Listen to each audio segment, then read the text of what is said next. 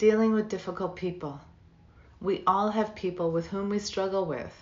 Problematic people who seem to drain us of our energies, rub us the wrong way, poke, provoke, frustrate, or trigger us in unpleasant ways. Dealing with problematic friends, colleagues, and family members needn't be fraught and stressful. We need to learn how to deal with troublesome people by taking a deeper look at ourselves. We are social animals. We're born into families and expand and grow into the world and our communities. We surround ourselves, for the most part, with people we enjoy and love, people with whom we have fun with, confide in, and rely on, and for whom we do the same. Inevitably, we also encounter and become involved with people who are, to be put mildly, problematic. Some family members, friends, and colleagues can at times prove to be quite troublesome. They can upset, derail, or challenge us and bring conflict into the most trivial exchanges. What is really happening? The dynamics between us and the problematic people in our lives often reflect back to us our own uncomfortable feelings of insecurity, incompetence, or inadequacy. The problematic people in our lives are simply mirroring back our own sensations, judgments, views, and experiences, showing us who we are. Every person we interact with holds up a mirror for us and allows us to see certain aspects of ourselves. Each situation and every person we meet reflects certain traits or qualities about ourselves back to us. We know who we are as a son or a daughter in front of our parents.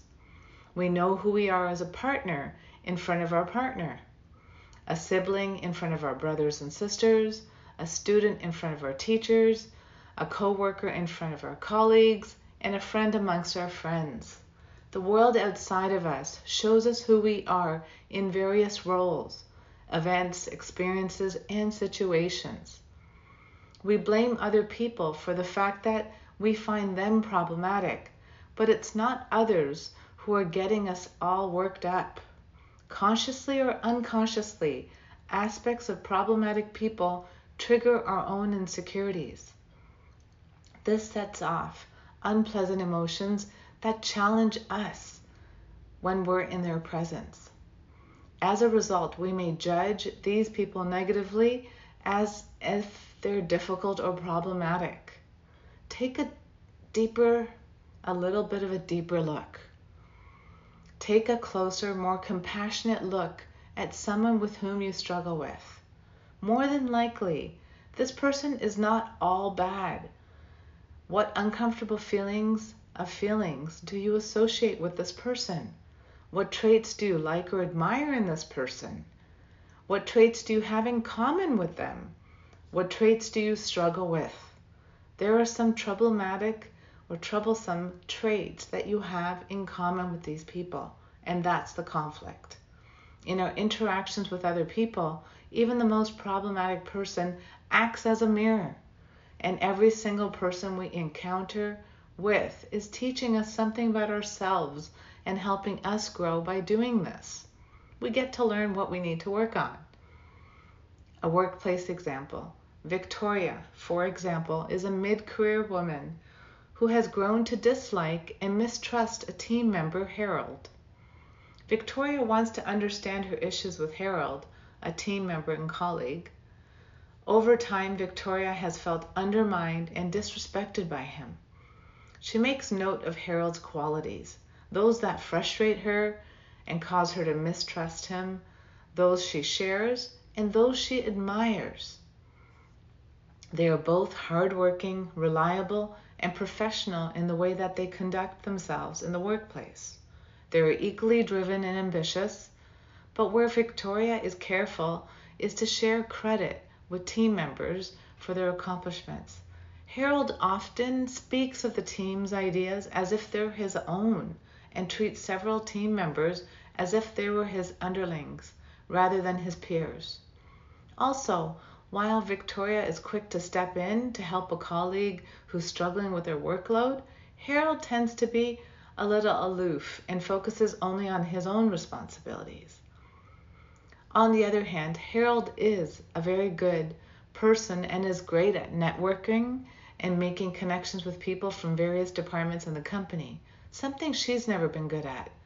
She admires his ability to prioritize his own workload and make connections with other people that could lead to more interesting career opportunities.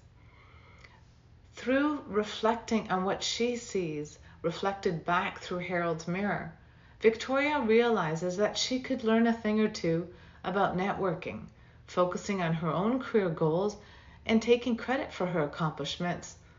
While Victoria admires Harold's social and networking abilities, she dislikes his tendency to take credit for other people's ideas. Victoria can say to herself, there are a lot of things about Harold I admire, and that some of those traits I wish I had. The ones I struggle with, I can't relate to them or do not know how to manage, react, or deal with them, because that's the accurate truth. Chances are, when you begin to examine what the problematic people in your life are mirroring back to you, chances are you'll find that those are traits that you admire in others, are traits that you share, or traits that you would like to acquire for yourself. The traits you struggle with are traits you mistrust or find undesirable or feel unable to manage well.